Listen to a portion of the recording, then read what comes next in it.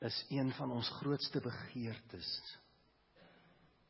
As gelowiges, as kinders van God, nie juis om meer toegewyd te leef nie.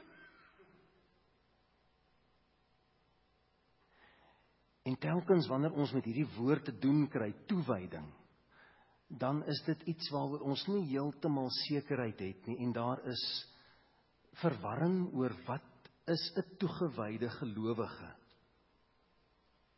Ons sal baie maklik die woord gebruik as ons na iemand verwys, en ons kyk na iemand wat ons betref nou baie hoog geestelik is, en ons sal sê, daardie persoon is nou regtig baie toegewyd. Sjoe, jy moet hoor as hy bid. Of jy moet sien hoe lees hy die Bybel, of hoe goed ken sy die Bybel. Of jy moet kyk hoe hulle gereeld in die erediens is, en by ander groeigeleenthede, hulle is toegewyd. Ons hoor baie keer in ons gesprekke oor ander godsdienste, hoe mense ook dikwels sal sê, sjoe, maar Jode is daarom toegewyd, of moslems is so toegewyd aan hulle geloof.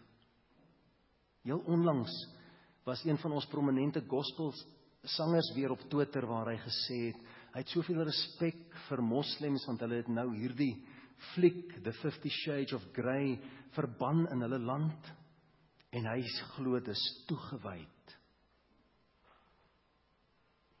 En wanneer ons oor die moslemse toewyding praat, dan sit gewoonlik in die lyn van, dat ons kyk na hulle gebedslewe, die feit dat hulle 5 keer 'n dag op spesifieke tye bid, of dit gaan oor die streng nakom van hulle reëls of hulle rituele, en ons sien selfs 'n stukkie fanatisisme as toewyding. Daarom is dit belangrik vir gelowiges, voordat ons onsself meer kan toewy aan God, om te verstaan hoe lyk toewyding. Wat is dit? Want toe Jesus hier op aarde was, het hy nie net gebid nie. Hy het geleef. Hy het geëet en gedrink en gekuier. Hy het nie net hoog gepraat of hoog gebid nie.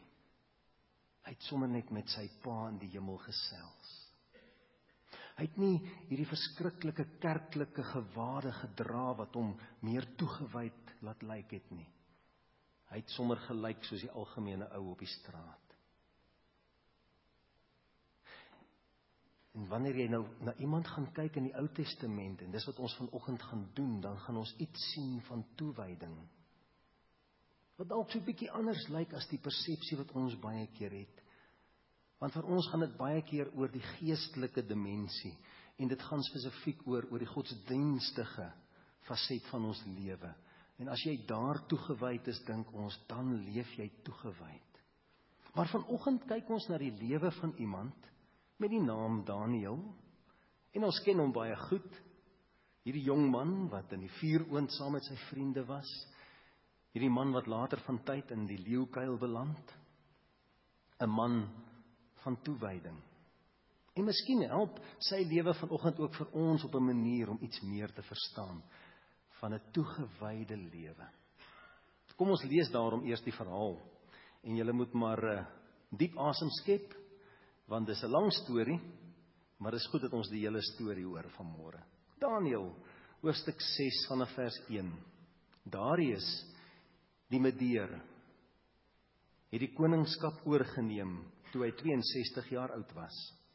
Hy het besluit om 120 goewerneurs-generaal aan te stel om oor sy hele koninkryk te regeer.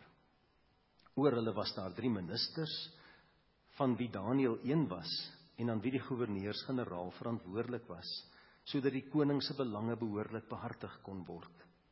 Hierdie Daniël het deur sy buitengewone bekwaamheid so uitgeblink bo die ander ministers en die goewerneurs-generaal, dat die koning van plan was om oor die hele koninkryk aan te stel.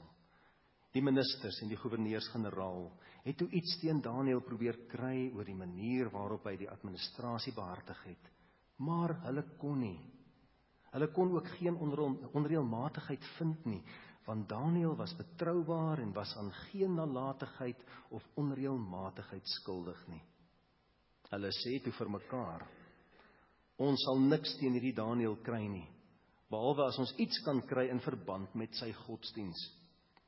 Die ministers en die goewerneurs-generaal storm toe by die koning in en sê vir hom, mag die koning baie lank lewe. Al die ministers en al die goewerneurs-generaal, raadgewers en administrateurs het met mekaar ooreengekom dat daar 'n koninklike dekreet uitgevaardig moet word. Die dekreet moet baie streng bepaal dat enige iemand wat gedurende 30 dae enige god of mens aanbid behalwe vir u majesteit, in 'n leeukuil gegooi moet word. Stel dan nou so 'n dekreet op en vaardig dit skriftelik uit, sodat dit nie kan verander nie. Dit moet onherroepelik wees, 'n wet van Mediërs en Perse. Koning Darius het toe so 'n dekreet uitgevaardig. Toe Daniël hoor dat die dekreet uitgevaardig is, het hy na sy huis toe gegaan. Sy dakkamer se venster het na Jerusalem se kant toe gekyk, en soos sy gewoonte was, het Daniël voortgegaan om 3 maal per dag voor sy God te kniel en hom te prys, te aanbid en te dank. Daniël se vyande het in sy huis ingestorm en hom daar gekry waar hy sy God aanbid en hom om genade gesmeek het. Toe gaan hulle na die koning toe en hou die koninklike dekreet aan hom voor. U het tog mos 'n dekreet uitgevaardig dat enige iemand wat gedurende 30 dae enige god of mens aanbid, behalwe vir u majesteit, in 'n leeukuil gegooi moet word? Die koning het geantwoord, ja, en dit staan vas. Dit is 'n onherroepelike wet, 'n wet van Mediërs en Perse. Toe sê hulle vir die koning, maar Daniël, een van die Joodse ballinge, steur hom nie aan u bevel en aan die dekreet wat u uitgevaardig het nie. Hy bid nog 3 maal per dag tot sy God. Toe die koning dit hoor, het hy baie sleg gevoel. Hy het 'n plan probeer maak om Daniël te red, en toe die son ondergaan, het hy nog steeds geprobeer. Toe storm Daniël se vyande weer by die koning in en sê vir hom, u majesteit besef seker dat volgens die reg van die Mediërs en Perse geen dekreet of wet wat deur die koning uitgevaardig is, verander mag word nie. Die koning moes toe die bevel gee en Daniël is gebring en in 'n leeukuil gegooi. Die koning het vir Daniël gesê, mag jou God wat jy met soveel volharding dien, jou red. Daar is 'n klip gebring en op die opening van die leeukuil gesit. Die koning het die opening verseël met sy seelring en met die van sy hoofamptenare, sodat daar niks aan Daniël se lot verander sou kon word nie. Die koning is na sy paleis toe en het 'n slapelose nag deurgebring. Hy het niks geëet nie en het niks gedoen om die tyd te probeer verdryf nie. Die volgende môre vroeg toe dit lig word, het hy opgestaan en is hy hastig na die leeukuil toe. Toe hy naby die leeukuil kom, het hy angstig na Daniël geroep en vir hom gevra, Daniël, dienaar van die lewende God, was jou God, wat jy met soveel volharding dien, in staat om jou van die leeu's te red? Toe antwoord Daniël, mag die koning baie lank lewe. My God het sy engel gestuur om die bekke van die leeu's toe te sluit, sodat hulle my niks kon aandoen nie, want hy het bevind dat ek nie teen hom oortree het nie. Ook teenoor u het ek niks verkeerds gedoen nie, u majesteit. Die koning was baie bly en het beveel dat Daniël uit die leeukuil gehaal moes word. Toe Daniël uit die leeukuil gehaal is, was daar geen letsel aan hom nie, omdat hy op sy God vertrou het. Op bevel van die koning is die mense wat vir Daniël verklaar het, gebring en in die leeukuil gegooi, saam met hulle kinders en hulle vrouens. Hulle het nog nie in die leeukuil grond gevat nie, of die leeu's was op hulle en het hulle verskeur. Koning Darius het toe aan al die volke, nasies en taalgroepe wat oor die hele wêreld gewoon het, 'n skrywe gerig. Voorspoed. Ek gee hiermee opdrag dat in my hele koninkryk die God van Daniël gevrees en geëer moet word. Hy is die lewende God. Hy bestaan vir ewig. Sy koninkryk sal nie vernietig word nie. Sy heerskappy sal nooit eindig nie. Hy red en bevry. Hy doen tekens en wonders in die hemel en op die aarde. Hy het Daniël uit die kloue van die leeu's gered. Dit het goed gegaan met Daniël gedurende die regering van Darius, en die regering van Kores, die pers. Tot sover die verhaal van Daniël. Daniël se lewe is 'n voorbeeld van toewyding. En wat jy dadelik agterkom as jy na Daniël se toewyding kyk, is dat dit nie net 'n godsdienstige sy bevat nie. Ons is geneig om te sê, toewyding het alles te doen met godsdiens, met religie, met 'n klomp godsdienstige reëls en 'n klomp uiterlike rituele. Maar wat met Daniël gebeur en wat sy voorbeeld vir ons wys, is iets baie meer as dit. Daarom wil ek 'n oomblik gebruik om net te onderskei tussen die tipiese idee van godsdiens teenoor spiritualiteit. En met spiritualiteit bedoel ek die totale verstaan van jou verhouding met God in jou totale lewe. Nie net wanneer dit oor jou kerklewe gaan of oor jou gebedslewe of jou godsdienstige sy van jou lewe nie, maar jou totale lewe. En hier sien ons die interessante onderskeid. In godsdiens werk ons gewoonlik met 'n dualisme. En dit sal jy sien in alle godsdienste, daar is eintlik hierdie twee lewens, dis wat 'n dualisme beteken. Dis twee kante, twee lewens. In godsdiens werk mense so, hulle het hulle godsdienstige lewe en hulle gewone lewe. Die Fariseërs en die Sadduseërs was in die Nuwe Testament bekend dat hulle 'n dualistiese lewenstyl gehad het. Hulle het sekere goed gesê en gepreek, maar hulle het heeltemal anders geleef. Dit was juis Jesus se groot kritiek teen hulle. In spiritualiteit is die lewe holisties. Daar's net een lewe. En elke faset van jou lewe is godsdienstig. Elke faset van jou lewe is gerig op God en God is deel van daardie faset. Godsdiens, omdat dit dualisties is, kan baie maklik jou religie, jou godsdienstige gedeelte privaat hou. Met ander woorde, dis jou privaat saak, dis 'n saak vir Sondag, dis 'n saak vir jou binnekamer, dis net 'n saak tussen jou en God, dit raak nie eintlik iets daar buite in jou lewe nie. Daarom sou jy op 'n maandagooggend heeltemal anders kon gaan leef as op 'n sondagoggend. Onthou julle toe hierdie onbeskaamd eties verteenwoordiger by ons was verlede jaar, het hy hierdie boekie saamgebring, Monday Morning Atheist. En in die boekie gaan dit juis oor gelowiges, Christene, wat het reg gekry het om as ateïste op 'n maandagooggend by hulle werk te leef. Met ander woorde, hulle leef dan asof God nie bestaan nie. Hulle leef dan asof God nie deel is van daardie deel van hulle lewe nie. Hulle het God eintlik geïsoleer tot sekere areas. Daar sekere plekke waar God welkom is. Maandagooggende is hy nie welkom daar nie. Vrydaande en Saterdag is God nie welkom nie. Dis my plek, my tyd, wat ek wil doen. Maar Sondag, en wanneer ek nou by sekere mense is, of wanneer ek nou my Bybel vat, dan is ek nou besig met God. Spiritualiteit werk anders. Spiritualiteit is soos Daniël se lewe, dis openbaar. Dis nie voorgee nie, let wel, dis nie die Fariseërs se manier van in die openbaar vir almal tog net wys hoe oulik hulle is nie. Daniël se lewe was openbaar, omdat dit wat hier binne was, net eenvoudig nie binne kon bly nie. Dit moes uitvloei, dit moes deurvloei na sy totale lewe. Godsdiens is baie keer dan uiterlike vertoon, omdat dit net op die uiterlike fokus, omdat dit meer gaan oor hoe mense oor my dink en wat mense van my sien, as wat dit regtig gaan oor 'n verhouding.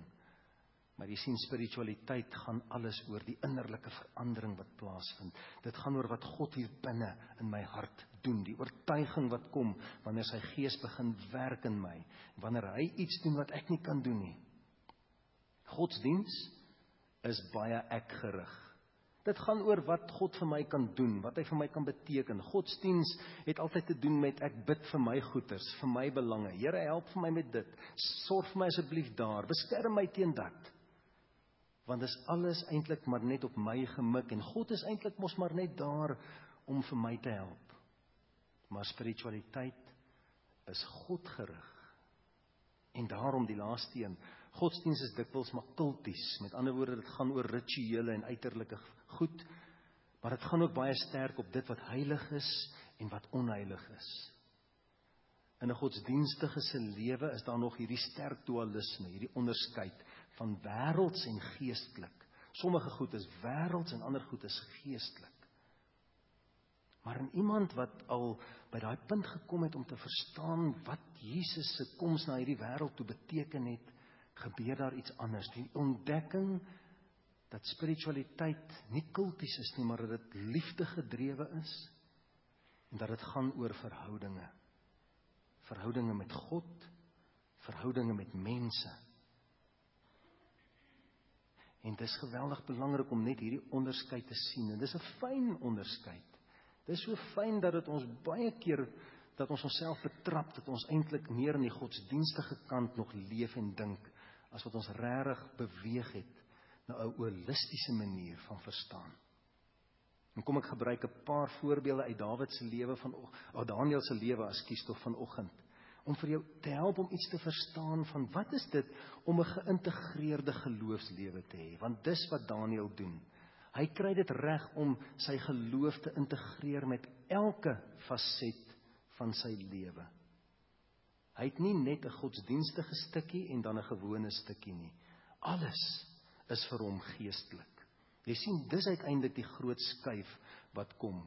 Ons beweeg van 'n punt waar ons sekere dinge as sekulêr gesien het en sekere dinge as heilig of geestelik, tot by 'n punt waar ons verstaan, alles is heilig.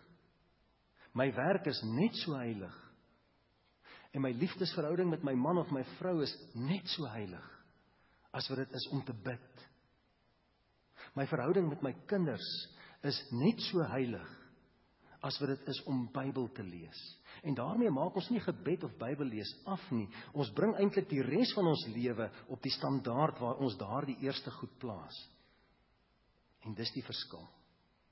En skielik begin jy anders oor jou totale lewe dink. Nou begin jy verstaan dat wat ek elke dag daar buite doen is 'n roeping. Dis 'n opdrag van die Here en ek doen dit tot sy eer. Dis nie maar net 'n werk nie. Dis 'n roeping. Daniël het iets daarvan verstaan. Ons sien 5 dinge by Daniël raak. In vers 4 sien ons 'n man wat buitengewoon uittroon bo almal rondom hom in sy werk. Daniël se geloofsoortuigings is so sterk, dit bepaal ook sy werksetiek. Met ander woorde, hy kry dit reg waarmee ons baie keer sukkel. Ons sê ons is 'n Christelike land, statistieke bevestig dit. Dan kom ons by ons werksplekke en ons sien korrupsie. En ons sien nie net korrupsie nie, ons sien eintlik 'n klomp ouens wat lei wegsteek, wat die kort pad kies, wat die maklike uitweg kies, wat so min as moontlik wil doen. Hulle leef in 2 wêrelde. Hulle sê dat hulle kies vir Christus, maar hulle leefwyse by hulle werk bevestig dit nie. Hulle leef 'n dualistiese lewenstyl. Daniël verstaan, wat by my werk gebeur, is net so belangrik as wat by my kerk gebeur.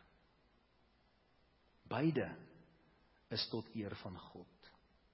En alles is vir hom ewe belangrik. Daarom, wat doen Daniël? Hy werk hard. Hy gee sy beste. Hy bekwam homself meer as enige iemand anders. Hy volg nie die stroom nie. Hy doen nie wat al die ander ouens rondom hom by sy werk doen nie. Hy staan uit. Hy is buitengewoon in sy werksetiek. Soveel so, dat niemand 'n vinger kan wys na hom toe nie. In vers 5 lees ons van iemand wat dit reg kry om op 'n etiese manier, op 'n waardestelsel te leef, wat beteken dat hy bo alle verdenking is. Niemand kan vra oor Daniël se lewe nie. Niemand kan vingers wys nie. Niemand kan ietsie uitwys in sy lewe waar hy verkeerd optree nie. En dis nie dat hy volmaak of perfek was nie, maar is dat hy so toegewyd was in sy lewe, en so verstaan het dat dit wat hy daar doen, tot God se eer is, dat dit uiteindelik vir mense onmoontlik is om te sê, kyk, hoe steek Daniël lei weg daar. Kyk hoe korrup is hy hier. Kyk hoe hy teen sy eie waardestelsel daar. Hy gee sy allerbeste vir die allerhoogste. En daarom sê vers 23, niemand kon iets teen hom inbring nie. Hy het nie oortree teen God nie. Hy het nie oortree teen mense nie. En daarom was God getrou in sy lewe die oomblik toe hy moeilikheid het. In vers 6 lees ons van iemand wat dit reg kry om sy geloof te integreer met sy hele lewe. Dis deel van sy daaglikse roetine, dis deel van sy daaglikse ritme. Hy leef sy geloof in die openbaar voor mense uit, nie om dit af te wys nie. Nie om te wys hoe hoog heilig of geestelik hy is nie. Hy leef dit uit omdat dit net doodnormaal 'n uitvloeisel is van wat reeds 'n werklikheid is in sy lewe. Hy hoef nie doelbewus daarin te gaan werk om dit te doen nie. Hy hoef nie sy kerkmaskertjie op te sit en nou is hy skielik geestelik nie. Hy hoef nie nou skielik sy geestelike gewaad aan te trek sodat hy tog nou net so bietjie geestelik kan wees nie. Omdat hy reeds van nature en alles in sy menswees so voluit vir die Here leef, vloei dit outomaties uit sy lewe uit. Sonder dat dit mense ongemaklik maak, sonder dat mense kan sê hy is skynheilig of hy gee net voor. Sy geloof is nie vir hom 'n geheim nie. Ook waar hy werk, weet mense wie hy is en waarvoor hy staan en waarvoor hy sal offer en sal prys gee.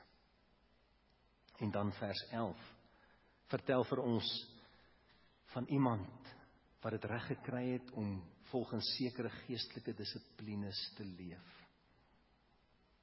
Hy het sekere geloofsgewoontes aangekweek en hy hou daarby.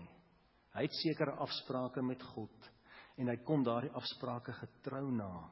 Hy is in voeling met God se hartklop. Hy leef naby God, hy hoor God in sy lewe, want hy is gereeld in gesprek met God. Hy is gereeld by 'n punt waar dit net hy en die Here alleen is. Hy het eintlik God ingeasem in sy hele lewe. Hy het die Here lief. Hy het 'n lewende verhouding met hom.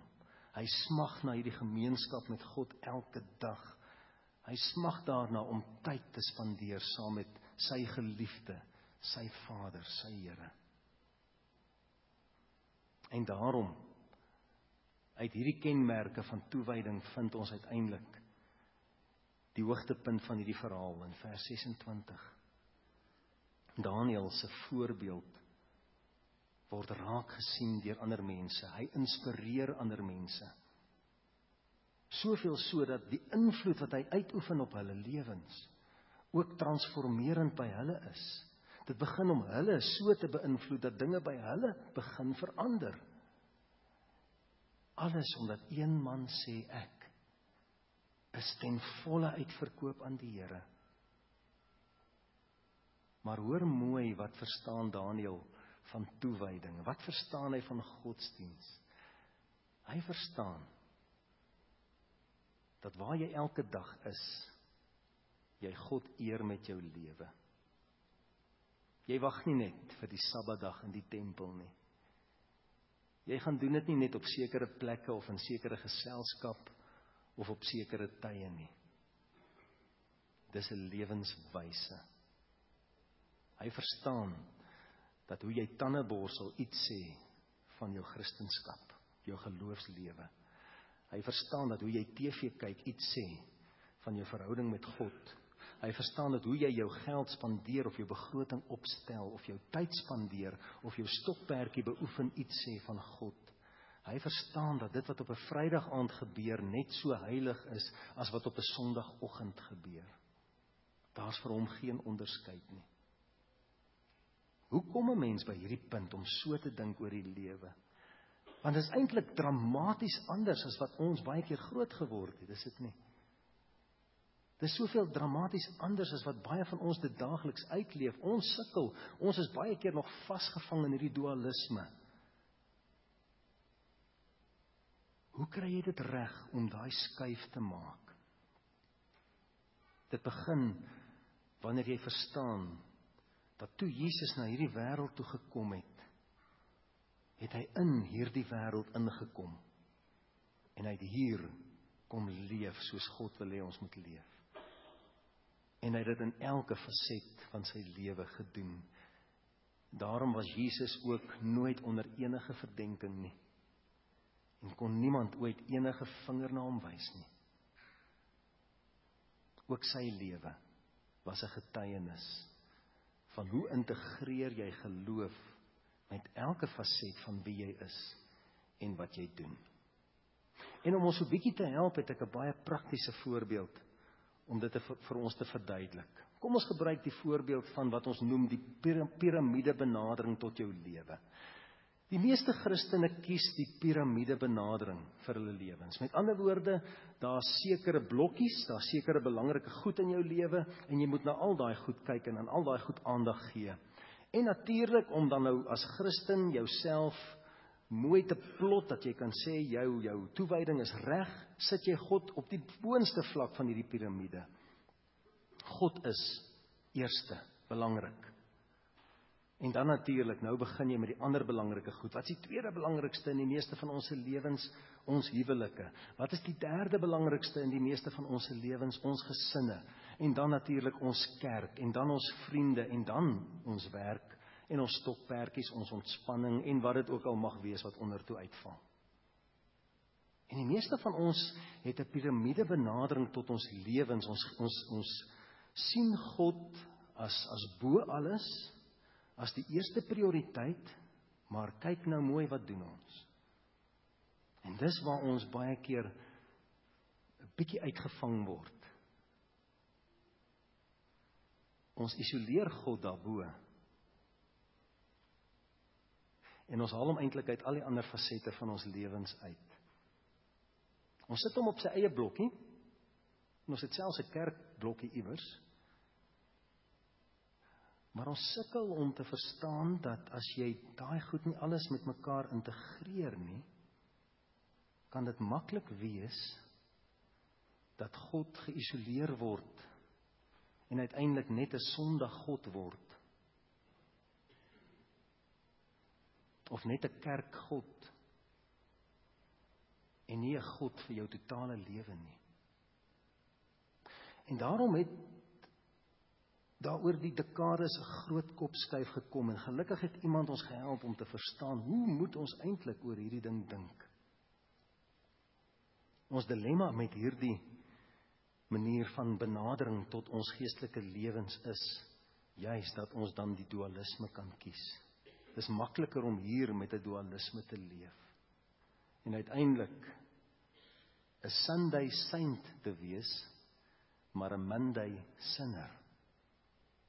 Twee lewens, wat eintlik baie min met mekaar te doen het.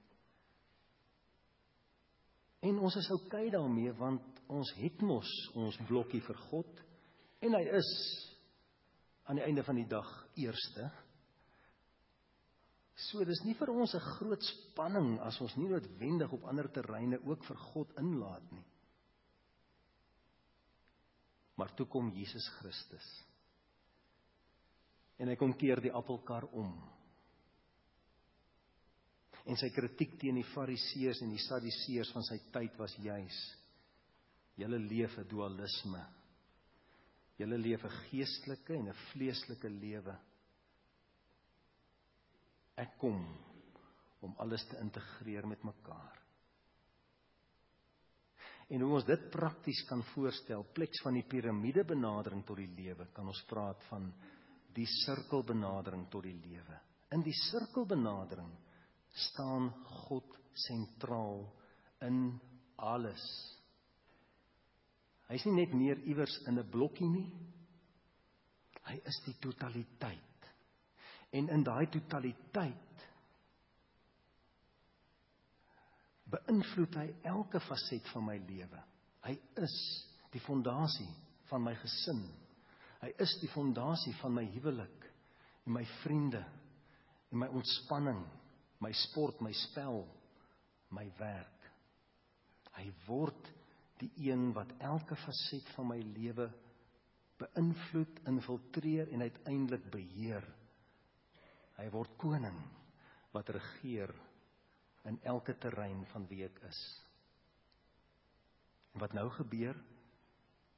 Nou kies ek vir 'n holistiese benadering. Nou begin ek holisties dink, in totaliteit dink oor my lewe en oor God se invloed. Nou begin ek verstaan dat God net soveel te sê het oor my finansies en my klere en die programme wat ek kyk en die boeke wat ek lees en die musiek wat ek luister, as wat hy te sê het oor die teksverse wat ek aanhaal en die gebede wat ek bid. Nou begin ek verstaan, dat wanneer ek 'n arme help, dit vir God net so geestelik is, as wanneer ek vir iemand bid. Nou begin ek verstaan, dat wanneer ek vir iemand brood gee, dit net so heilig is, as wanneer ek vir iemand 'n Bybel gee. Want my totale lewe is gebou op die fondasie van God. God infiltreer elke faset van wie ek is. Dis Bybelse taal. Dis die taal van Paulus, wanneer hy byvoorbeeld daar sê in Filippense 1:21, om te lewe is vir my Christus. Christus is nie maar net 'n deeltjie van my lewe nie. Hy is my lewe. En daarom, wat ek ook al doen, doen ek omdat ek hom verheerlik. En dit is die groot ontdekking van toewyding in die lewe van Daniël. Dis waar ons sien dat godsdiens meer is as maar net 'n klompie rituele, dat dit meer is as maar net 'n klompie geestelike reëls wat nagekom moet word, dat dit meer is as maar net 'n paar uiterlike dingetjies wat ek doen. Ek begin nou verstaan dat dit my hele lewe infiltreer.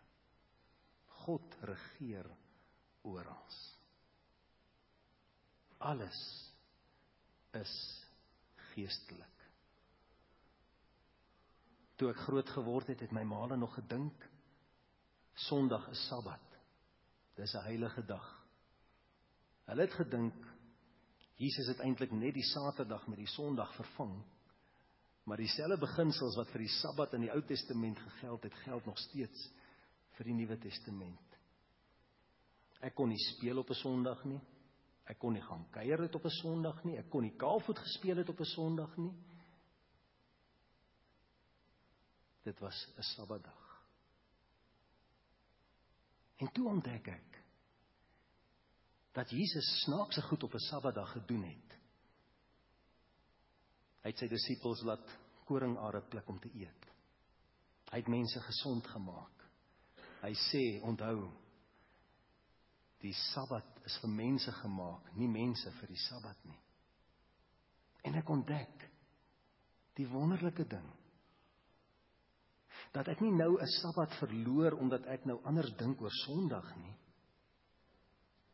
Ek wen 6 ander dae, wat ek ook kan Sabbat maak vir die Here. Ons dink, dat ons 1 dag verloor het. Christus sê, ek gee vir jou 7 dae, van Sabbat. 7 dae, waarop jy op my kan fokus, my kan verheerlik, my kan grootmaak, my kan eer. Ek gee vir jou die geleentheid om dit te doen as jy werk. Ek gee vir jou die geleentheid om dit te doen as jy by die huis kuier. Ek gee vir jou die geleentheid om dit te doen as jy gaan speel, of gaan ontspan, of gaan spandeer. Ek gee vir jou die geleentheid om in alles heilig te leef. En alles wat jy doen, van 'n appel eet, tot bid, te verstaan as iets heilig. Wat 'n wonderlike, vrymakende ontdekking. My totale lewe is gewy aan God. En in hierdie lewe is hy die fondasie, die een in die middel, waarom alles draai, waarvan uit alles gebeur en tot wie alles gebeur. Daniël leef 'n lewe van toewyding. En dit het met baie meer te doen gehad as bloot net die geestelike dimensie van sy lewe. Hy het begin verstaan, alles is geestelik, want alles gaan oor God. Die uitdaging wat ek en jy het, is om te gaan probeer bepaal, hoe moet die Here vir ons help om te skei van hierdie piramide benadering wat aanvanklik goed en mooi lyk, tot by 'n sirkelbenadering vir ons lewens. Dis toewyding. Wanneer God die basis en die sentrum vorm van elke faset. En dis my gebed dat die Here vir jou daarmee sal help. Dat as jy môreoggend werk toe gaan, jy weet, jy's besig om God te dien en te eer en te verheerlik deur wat jy daar doen. En wanneer jy môre aand by die huis is, jy sal weet dat dit amper net so goed is soos 'n erediens. Dis 'n geleentheid wat jy het om God te aanbid en te loof met jou lewe, om net op hom te fokus. En wanneer jy jou geliefdes liefhet, wanneer jy hulle dien, wanneer jy vir hulle omgee, dan eer jy God met jou lewe. En wanneer dit Vrydag aand is, of Saterdagoggend, dan gaan jy ook begin sê, ek verstaan, dat alles wat ek vandag doen, tot eer van die Here is. Here, U is oral in my lewe welkom. U is eerste in alles wat ek doen. Die uitdaging wat ek en jy het, is om in die volgende weke te gaan vra, Here, watter areas in my lewe het U nog nie totaal en al in besit geneem nie? Watter gedeeltes van my lewe behoort nog aan myself? Miskien daai spesifieke vriendskapverhouding, miskien my verhouding met my rekenaar, miskien my Facebook profiel of my Twitter profiel, miskien my begroting. Here, wys vir my waar U nog nie heeltemal regeer nie. En kom verander dit. Kom regeer daar waar ek nog in beheer is. Kom neem oor daar waar dit nodig is. En God sal jou bevry. Hy sal jou vrymaak, sodat jy hom voluit kan dien.